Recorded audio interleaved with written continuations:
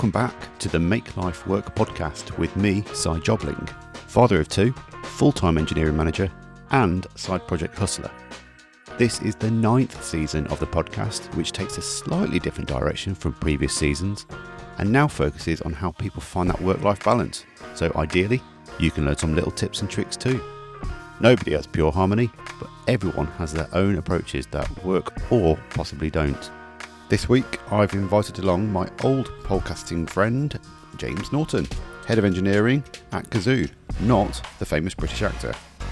James and I go way back through the years, so know each other really well, and I've always respected his opinions on creating a healthy engineering culture between work and home life. The pandemic has definitely made James find a new balance though, so I was keen to dive deeper and share some of his insights. Let's get into it. How does James Norton make life work? So welcome along, James. How are you doing, mate? I'm pretty good, thanks. How are you doing, Si? For a Monday, not too badly. How about you? Yeah, pretty good. Pretty good. We're a few hours into the week now, so I'm sort of over the Monday blues. You're over it. Busy morning though? Busy morning. Always a busy morning. Always a busy morning. And busy days, I imagine, with you as well. Always. It's always busy, but it's good. It's good. It keeps me entertained, but it is tough because there's a lot going on in life. It seems to only ever get busier, never get easier. Yeah, but that's probably a good thing. Keeps us in demand. Keeps us in jobs. I guess so. I wouldn't mind a little bit less, but it's not just a job. You know, it's everything at home as well. As you know, it's a lot. It's a lot. All the things, which I'm sure we'll go through at some point. So for the benefit of our listeners, because I've known you for many, many years now, what is exactly you do? And can you tell us how you got into it all? I mean, I wish I knew what I did. But so someone should. My actual job is head of engineering for Kazoo. Cool. Well-known used car sales website. Looking for a new car, go to Kazoo. I'm sure you've heard the adverts and seen our sponsorships, etc. I have. You can't get away from the sponsorships. Exactly. So I've been with Kazoo for a couple of years. I started off as a developer or a coder. And back in the day. When did the term software engineer become a thing? Because I think like these days I'd have been called a software engineer, but I would never call myself a software engineer ever in my whole working life. No, me neither. No. I was a coder or just one of those weird geek people. Webmaster, that was a classic role. Oh, I was never a webmaster, but I like to think I mastered the web, but I'm not sure I did. But yeah, so I started back in like 1999. The turn of the internet when it was sort of taking off. Yeah. It was just beginning and I got into it then pretty much by accident. Didn't really know what I wanted to do. I dropped out of uni, hated uni, which was entirely my fault. I picked the wrong university, wrong course, everything. So dropped out and then I was like, what am I going to do? And my mum said to me, she said, if you don't get a job, I'm going to kick you out of the house. Nice. Prerogative. So I had to get a job. I really didn't have a choice. So I got a random job and then I got interested in doing a bit of web stuff. And then someone decided that they would pay me to do web stuff. And then I got more and more into it from there. It was a bit random, if I'm honest, but it was great. So yeah. And then ended up becoming a little bit of I wouldn't say an expert, but quite good at building websites in the early 2000s. What was that decade called? The noughties? The noughties, I've heard. It makes me cringe a bit. Yeah, well, I'm not sure what to call it, but either way, that was like the peak of my development capabilities came through learning JavaScript and building websites and working for various different media agencies and client side, all sorts of different things. And eventually sort of developing myself and going for slightly different types of jobs and ending up where I am, which is far away from any code. I don't know when the last time I actually saw production code for a company that was paying me was. I think it was a long time ago. But yeah, so now I run a bunch of teams for Kazoo. Very cool. And obviously we met when I was working for ASOS. We did. And I think that goes back to about 2014, maybe? 13, would you believe? 13. 2013, I think is when I first. We're coming to 9 years this year. That's insane. Unbelievable. Wow, we've almost hit a decade.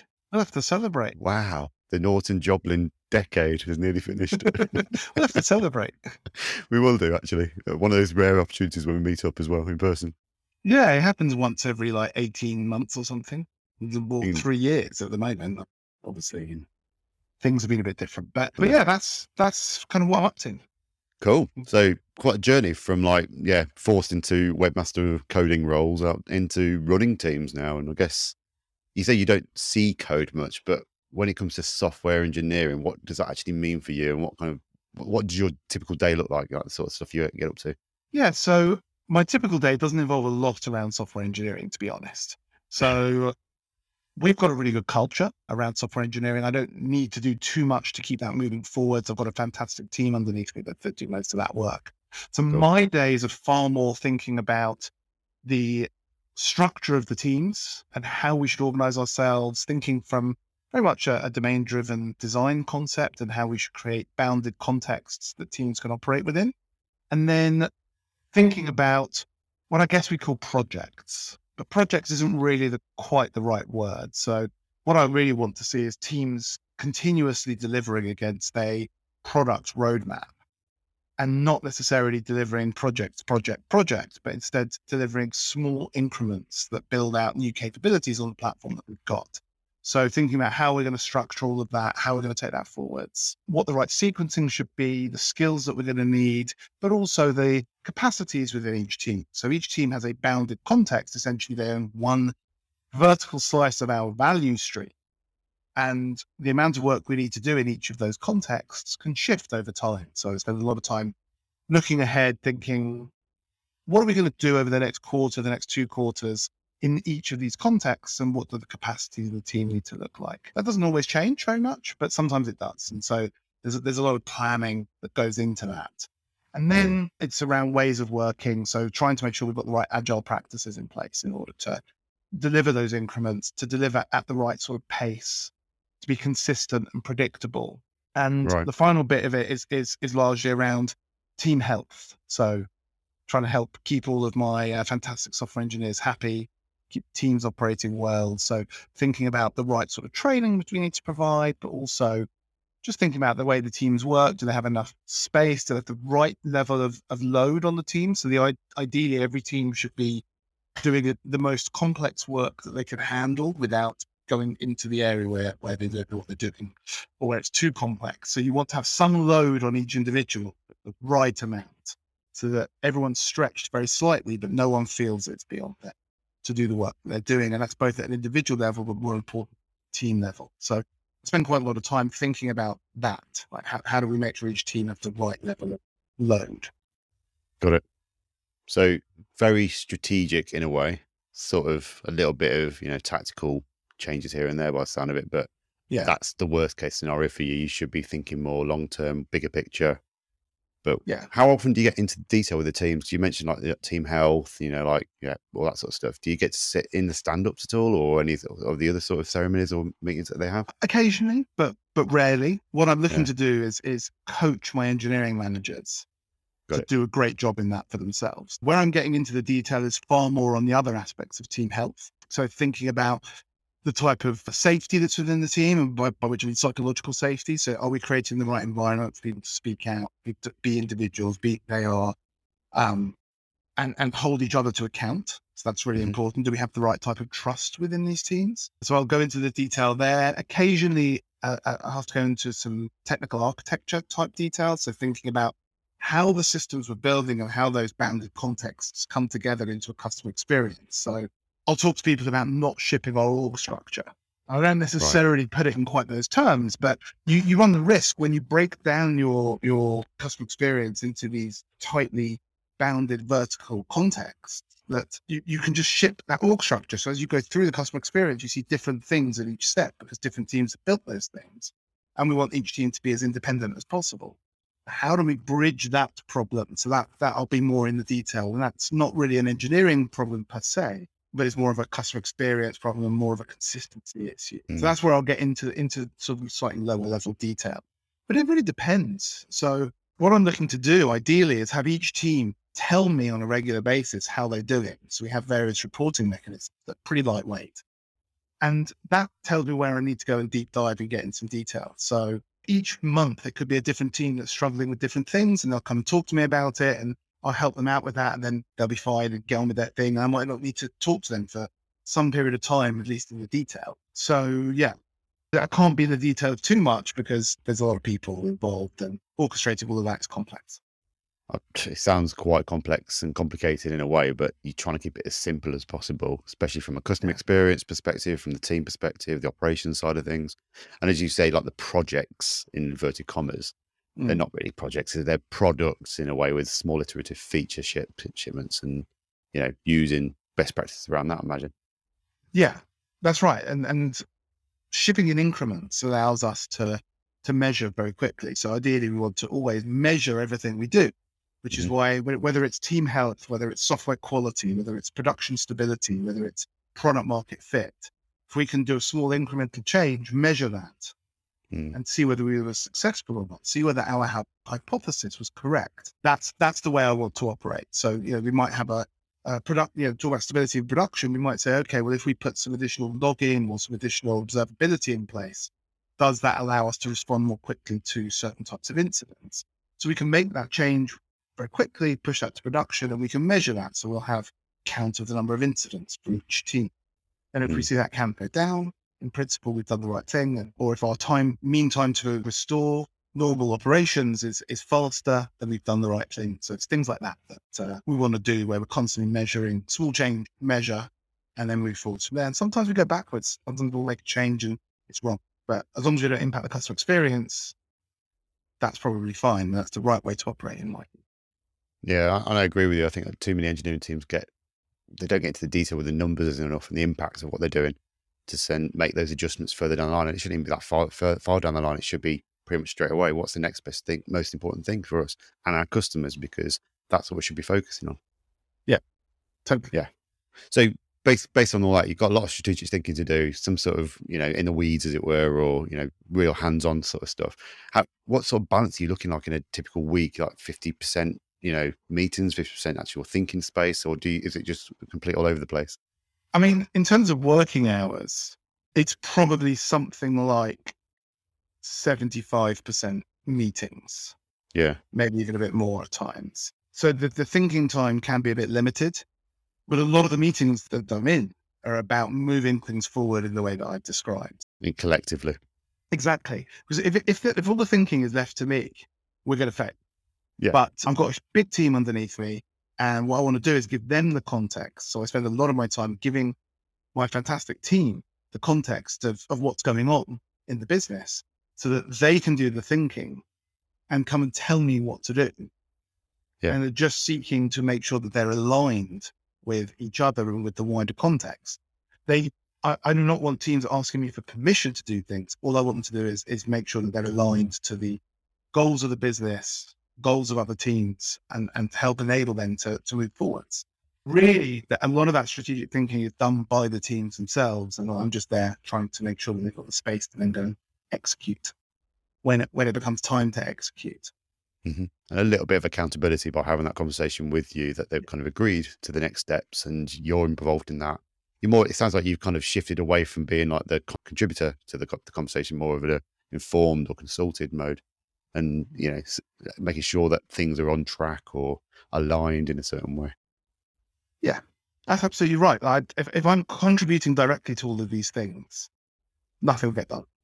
I'm one person, but there's so many other people who are way cleverer than me who can work all of this stuff out. So I just really need to find a way to get out of their way and let them get on with it. But obviously, I'm accountable for various things, so I've got to make sure that I'm executing my accountability. Of course. Correctly. And keeping an eye on those numbers and using the dashboards that you talked about just to make sure that, and the reporting and the login and that sort of stuff, that is all looking good.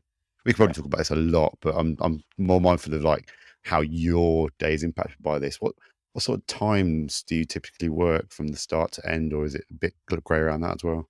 Oh, it's pretty grey. I mean, we have we have informal core hours, I guess, that we're all working. I'll often be logged on at sort of 8:30 in the morning, start picking up on what's happening for the day, what's been going on. I'll work pretty normal hours, I'll clock off at 6 maybe, get a bit of a couple of breaks during the day. We do work hard, but we don't tend to find people working long hours. I think for most people in my teams anyway, the work balance is pretty good. Work-life balance. For me personally, sometimes I can get into a bit of a workaholic mode, and no one's asking me to do this, but I'll put extra hours in because I want to, because I enjoy doing the job. So I'll end up doing that occasionally. Mhm. But it's like I'm happy to work pretty hard during the day and then try and switch off. Are you good at turning off at the end of the day though? Because Terrible. I can be in a mode where I'm just like, hang on, I just want to check Teams or clear out some of the emails that I missed throughout the day. Yeah, I'm terrible at it. Terrible. I'm just constantly looking at Slack, constantly checking my diary, what's next, constantly thinking about stuff. Yeah, I can be lying in bed at 11 o'clock at night making notes on things that Oh, just dawned on me for the next, I've got to do the next day. So I'm a bit of a night owl. So the problem is yeah, that I'll get to 11 o'clock at night, think, right, time to go to bed. But then my brain is fully active thinking about what's going on. yeah. And actually thinking back to our old days when we used to do our podcast, Verbal Diary, that was a pain in the ass to try and arrange because you were a night owl. I'm a early bird, and we just couldn't find the right time to do it. It was always a struggle. Although I think if we picked it up again these days, I think mornings would be more viable than they used to.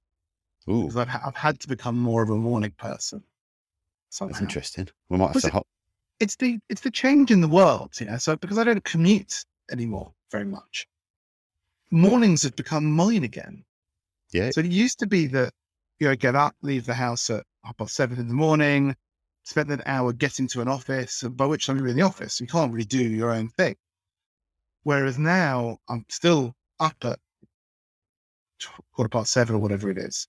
yeah. But I don't have to, the whole morning is mine most days of the week. So I can do other things that previously I wouldn't have been able to do because there just wasn't time.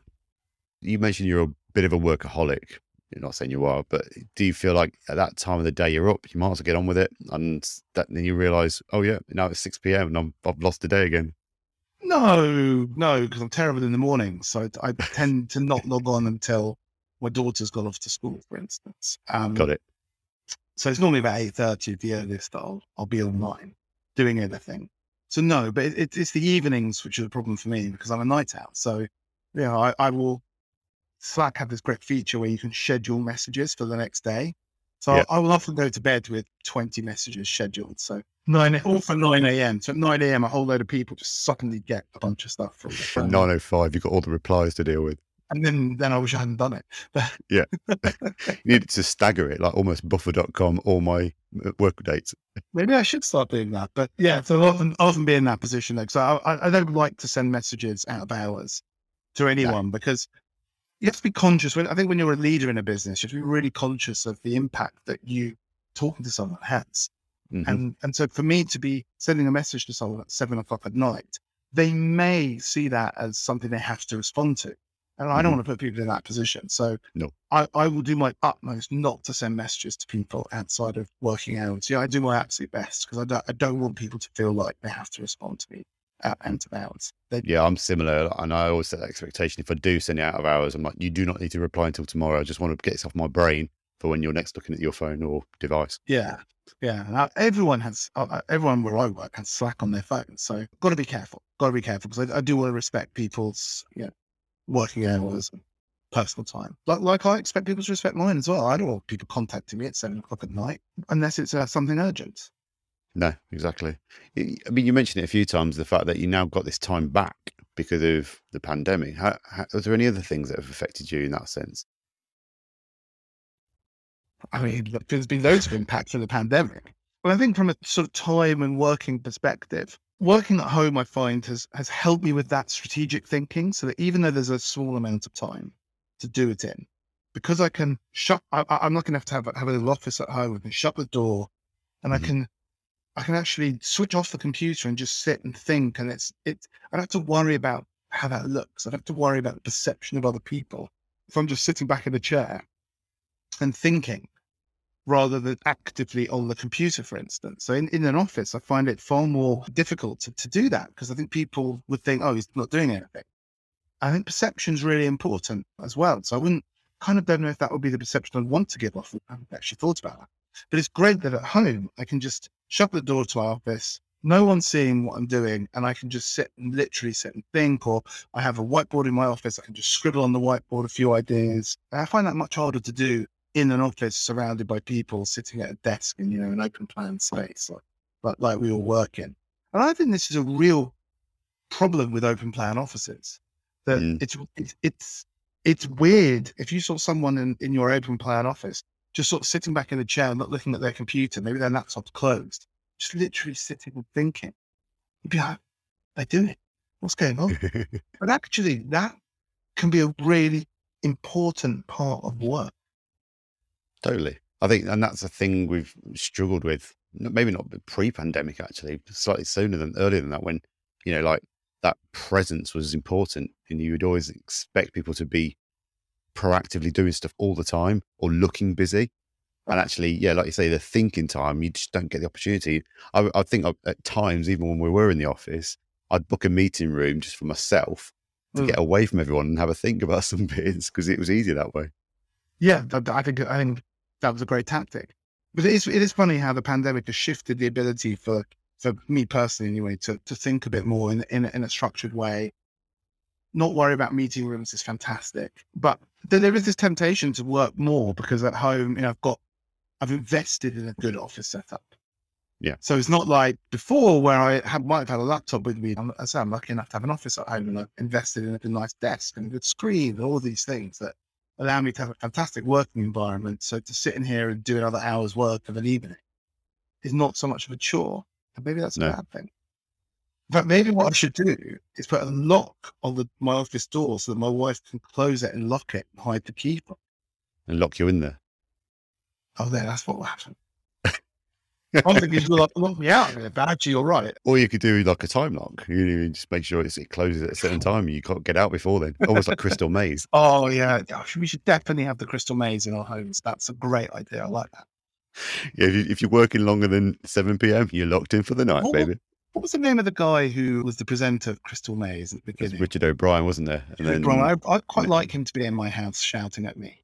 I think that'd be quite good fun. You're Ali Wadi now, haven't you, who does it instead? Oh, is it? Yeah. Okay, I haven't seen it in ages. It made a weird comeback in the last few years, but people love it because it's got such a cult following. Do they still start the fans, please? Yeah. And I say that when I've got Teams on a Mac, because it start the fans, please. It just kicks in and goes mental. You obviously haven't got one of the new Macs then? No, I'm still on the older ones, not the new M1s or 2s. Yeah, these new M1 Macs are unbelievable. We're going on a tangent here now, but we have gone off on a tangent. I feel very sorry for you having to use Teams as well, in a way, because I have to do the occasional meeting with Teams with suppliers and partners we work with, and it's nowhere near as good as some of the other stuff that's out there. And it's interesting how obviously you get used to the tools that you've got, but it is quite interesting how different these different tools are. So Teams, which I've used a little bit, is it's a very Microsoft thing. It's an all-in-one platform. You never have to leave Teams. You've got your chat, you've got your video, you've got document sharing, all of that stuff. But each bit of it is just not quite as good as the competition. So, we're a Google company. I mean, we're not owned by Google. No, but you use their suite, yeah. Yeah, and I mean, Hangouts was pretty bad 2.5 years ago. It's good. But it's the document stuff that I could never give up again, ever. The sharing on there is so good. And Slack we use, which again it's fine, but it's really improved I think it's improved quite a bit. And yeah, God, when I have to log into a Teams meeting, I'm like, is this like the 18th century thing? Tell me about it. Yeah. I mean, we have to use what we've got basically, but I think it goes back to that point, do one thing well. And that's what Zoom and Slack have done. They've identified a product and they've made it really good. Whereas Microsoft go, do all of it, okay, and that seems to be their attitude. It's all a bit middling, but nothing's bad. But it nothing's works. It's great. a first world problem, but as geeks, we're going to criticize these things because we can.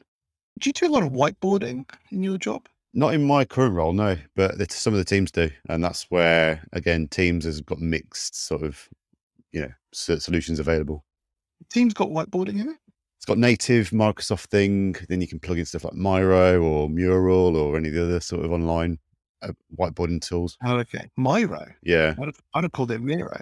But whatever you call it, that is a revolutionary product for me. So do you use Miro a lot then, not Miro? Unbelievable. Yeah, tons. And I guess with your role, again, being quite strategic across so many teams, it's so invaluable from a remote perspective as well. Yeah, actually, I don't create a lot of boards in Miro. I tend to use it more for reading stuff, for learning about what's going on within teams, understanding what they're trying to do, seeing what they've been working on. I get asked for input quite a bit. So it's more that side of Miro, but it is pretty cool, it has to be said. I use that quite a bit. But obviously that's more remote friendly. But, in your role now, do you go to the office at all? Or is it or still very much Yeah. remote? No, I go to the office once or twice a week, typically. Okay. So I really enjoy going to the office, actually. And what do you prefer the best out of going in? What's the best thing for going in for? I enjoy the change of pace that day of the week, or maybe it's, a couple of days. I actually genuinely just enjoy having a different sort of day. It breaks the week up. I enjoy seeing people in person, having impromptu conversations, Mhm. and sitting in rooms with people and being able to sort of look them in the eye as you're having a conversation. It's fantastic. I really enjoy that. So yeah, actually, I quite enjoy going to the office. I'm lucky I've got a pretty easy short commute. Right. If I had like a 2-hour commute, I'd probably hate it. So that helps. But yeah, it's really those impromptu conversations where I'll bump into someone and say, "We need to talk. Let's grab 5 minutes," and you can. Whereas when you're remote, everything has to be a meeting. Structured. Yes, and that structure is very expensive. Mhm. So it's nice to not have to bear that cost when I'm in the office. Absolutely. But I don't like to go in too much. Two days a week, I think, suits me very well. And you say you're quite close to the office. How long's your commute then if you do go in? So it kind of depends whether I get the bus to the station and Right. whether I get a fast train or a slow train. But if I get a bus to the station and the fast train, I can be 40 minutes door to That's door. pretty good. But typically it averages out a little bit longer, to 45. Really not bad. It's one train. It's really not too bad. So I don't mind. The bit that I do find funny is trying to grab lunch in the office. So when I'm working from home, I often don't have a lunch break, but I'll often have lunch during a meeting. There'll be something I can, be half concentrating on, if I'm honest. Whereas in the office, that's a bit more challenging. So yeah, I have to remember to build time in to go and grab some lunch. But then I really enjoy going and having some variety. True. And it's not just the same old stuff from the kitchen. You actually get a selection out in central London. Yeah. And my wife loves it when I go into the office because it means that I don't spend the whole morning asking her, "What should I have for lunch today?" It's a fair point. I mean, we met for lunch last week, didn't we? We're both in We did. London. We managed to arrange our calendars to work. But you talk about your meetings. Do you tend to have a clearer day on an office day, or is it still full of like different things going on? It's full of everything. Yeah. So I'll give you let me have a look at my diary from when I was in last week. Not the day we met up, actually, but Yeah, because you managed to free that one up a bit better. As did I. yeah, the day after, I was in meetings from 9 till 6 in the office, and I did manage to carve an hour out for that. So you did find out an hour, but you had to literally Yeah. shoehorn it into your calendar to make it happen. Yeah, no, well, it wasn't a problem to create an hour for lunch. Fine. That was fine. But yeah, I was in meetings 9 till 6, and I had a 15-minute break in the morning. It's hardcore. It's pretty hardcore. I was exhausted. I mean, that's quite rare. When I'm in the office, it's quite rare to be quite that bad. Normally, I'll try and build in a couple of breaks. I'm sort of just in the office and people can come chat to me if they want to, or if I want to chat to other people. It happened to be a bad one last week, but typically I will try and create gaps because I think that makes life a bit easier. Do you find the days in, though, you're a lot more tired in the evening and you actually will probably sleep better? I don't always find that, but I often go out after work as well when I go to the office. Like if I'm in town already, I'll meet up with friends or whatever. Bit of a social So thing. yeah, Yeah. so it negates the sleeping well because I'll often be out late. But I do sometimes find that's the case, but not always. Not always. I because I don't have. I kind of get into a meeting room and sit there for 3 hours as different people come in from various meetings. It's not that different from being at home. It's all Totally. I mean, you're in your meeting room. I'm in my meeting room at home, and all of my door entrances are through online. indeed. More interruptions. Cool stuff, man. I also want to find out a bit more about what you do to unwind, apart from obviously socialising outside of work. Do you do anything like with the family, with your daughter? What do you do? Yeah. Obviously, at the weekends in particular, go out and do stuff with my daughter. As a family, we'll go and head into town, go and do stuff there, go out for a meal, or go and see a show or something. We love going to the theatre, things like that. Evenings are more just sit on the sofa and watch some TV. Nothing particularly exciting. But that's the dangerous point where you start picking up your phone for a bit of doom scrolling and Slack. Exactly. Yeah. Too much Slack, too much TikTok. But otherwise, I can't imagine you on TikTok. Oh, are you doing many dance music videos? oh yeah, I'm doing all the dancing on TikTok. No, I'm very passive on TikTok. I'm far more a consumer than I am a creator, to the point where I've created precisely zero. I think I've got one just to test it out, and that was it. Right. But I'm not, I know you're into your side hustles. I don't really have any side hustles, to be honest. I'm just sort of like pottering around the house, just doing different stuff. So whether it's even just the washing up, it just changes the mindset a little bit. It changes your mindset. It gets you away from the screen, and that thinking time when you're just washing up. I find it's really useful actually, and maybe catching up on some podcasts or something like that. Yeah. No, pretty much every day I'll go out for a walk for an hour. Mm-hmm. As you say, listen to some podcasts and just sort of get some fresh air. Really, it does wonders. It does do wonders. So yeah, that's the extent of the unwinding. I'm not very good at unwinding. I've never been very good at unwinding. Just winding up. I'm good at winding up, much less good at winding down. But I'm terrible at side hustles and side projects. Well, we had a stint, didn't we, with the Verbal Diary podcast? We did, and we should probably do that again because it was quite good fun. But I'm still terrible at it because I'm terrible at carving time out, and I'm terrible at being committed to more than like one thing at a time. So. That's one of the tricks, though. We should know this. No more than one thing at a time. Focus, will you? Exactly. But I have a pretty full-on job, so it can be hard to find the motivation to do other things that involve sitting in front of a computer. And that's the thing for me. It's like, especially with lockdown, people were just looking at screens all day. They didn't want to do it at night time as well. It just makes things even worse. Yeah. The thing is, like, the whole lockdown thing was obviously a period. And I do feel a little bit like I've been trying to make up for the lost time there. So I have been probably going out, socializing with friends more than before lockdown, now that people are sort of back at normal activity levels on the whole. Because it felt like a lot of lost time. And for me personally, it was a really tough period. And I sort of didn't really do anything for a year. No. And then we sort of started to do stuff again, and I wanted to really take advantage of that. Of course you would. But like you say, back in that time, we were very limited and restricted what we could do. So, yeah, I mean, I noticed with the On the Side community, it was the Slack community I got for side projects. It was so busy during the pandemic, and it's gone quiet now. Everyone's got other things to be doing. I'm like, cool, as long as you're happy and enjoying yourself, carry on. Exactly. And I'm sure that there are less side hustles going on right now, and I kind of hope so, because I think there's more to life than a side hustle. That's the point of it. It's just be a bit of fun when you're bored. Quite. So I wanted to drop something on you. Go on then, flip them on. In the spirit of Verbal Diary, I thought I'd send you my picture of the week. Oh, you got a picture of a week? Yeah. Right. So just for context, when we used to do Verbal Diary podcast, we'd have every week, we take turns to choose a picture of the week and to talk about it. So I'm going to get my images up. Wasn't there a link of the week as well or something? We did all sorts like that, didn't we? It was like link of the week, picture of the week. There was tweet of the week, I think, at one point. I'm just sent you in our secret chat channel, secret private chat, my picture of the week. Oh, hello. So I'm looking at an X-ray of a hand. Is that right? That is right. The your left. That is right, in fact. That is actually my daughter's hand. Okay.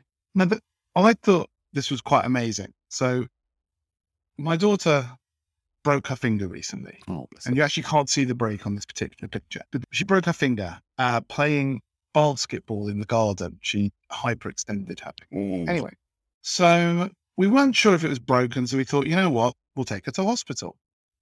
So I took her to hospital and we waited for a few hours, obviously, and then we got seen and we were sent for an X-ray. Okay. And for me, I've still got this picture in my head that you go for an X-ray and then someone takes out this huge, like, negative of your X-ray, puts it up on a light box, looks at it, sort of, rubs their chin. Very Hollywood. And has a thing. That's not how it works these days. But the reason I thought this was interesting is the technology around this astonished me. So first of all, look at the clarity of that. It's beautiful. You can really see stuff. It's unbelievable. And that picture you're looking at is me taking a picture using my phone of a computer screen in the X-ray booth. Wow. So the X-ray takes the picture and it instantly appeared on the operator's computer screen. And I just took a picture of it. It appeared instantly, which was slightly unexpected to me, even though I shouldn't know. And then the clarity was incredible. Anyway, and then we leave the X-ray room, go back to the consulting room. We were speaking to a nurse who then immediately loaded it up on her computer and started zooming into it and moving it around, doing all the sort of image manipulation you would expect to be able to do.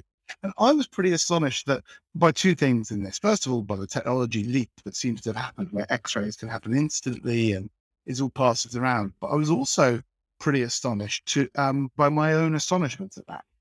Very meta. Because I'd somehow not really thought that this technology would have kept up with the march of technology in general, but it somehow has. And anyway, I thought it was pretty cool. I mean, it is pretty cool. So, and I agree. Yeah. I think we get carried away with tech innovation and progression without realizing how it could be really applied in the real world. And obviously, after 20 years of healthcare, you'd hope that X-rays would keep up. But again, our wonderful NHS, I wouldn't expect it to be half the time either. But yeah. You see the thing at the top of the picture? Yep. There's not the hand, but it's like a marker. Yep. The computer can use that. It knows the size of that thing. Okay. So what she was able to do, the nurse, was zoom it right into areas she thought might be broken and measure them. And it was coming up with I think 2 decimal places of a millimeter. The measurement she was getting. It was unbelievable. I thought that was an incredibly clear image of my daughter's hand. Long story short, how is your daughter now? Is she okay? She's got a broken finger. So she's in a little bit of mild pain, bit of strapping on her finger. And bless. She's okay. She's all right. Give her another day. I love how your takeaway was the tech, not the actual situation. I mean, the situation is what it was. Obviously, I'm trying to look after my daughter. But that's the easy bit. I thought that was actually the easy bit. No, it's just getting your head around the idea of X-rays evolving so much. Yeah, I was pretty impressed. So I enjoyed the visit to the hospital in the end. Brilliant. And this is the third time my daughter's broken something on her right hand in just over 2 years. Were you saying it's weirdly timed as well with her breakages? Like they're always being bang on the year every time of this year. Yeah, it was beginning of July 2020, beginning of July 2021, and end of June 2022. Bless her. Maybe she should stop playing basketball this time of year and she'll be all right. Well, I mean, maybe she needs more calcium. We asked the doctor, do you think she needs more calcium? And the doctor, I don't know.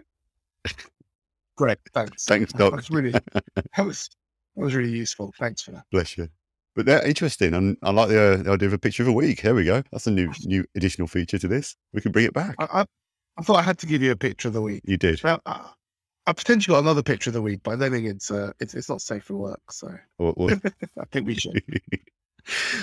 We've rambled a lot. This is proper rants and bants mode, isn't it? Like the old days. I'm just thinking, have you got any final tips for anyone that is listening still on how to find that home life balance? I think don't stress about it. So it's really important to have a good work-life balance, but everyone's different. So don't worry about what other people are doing. Don't stress about it. Find something that works for you. And the most important thing is to just stick with it. Be consistent. Communicate to your colleagues at work when you're not going to be working so that it's super clear. Make sure all your statuses on your Slack or Teams, whatever system you use, reflect when you are and when you're not working so that people can respect and know and respect when you're not, and respect others in the same position. I wouldn't stress about it too much. No. Awareness is the main thing. So if you can practice some level of mindfulness, if you can be self-aware to know when it's too much and you're getting the balance wrong, then you can adjust. But that's the way that I would think about it, the way I think people should approach it. I think it's a very good one. And like I said, I like the idea of the status settings in your chosen comms channels.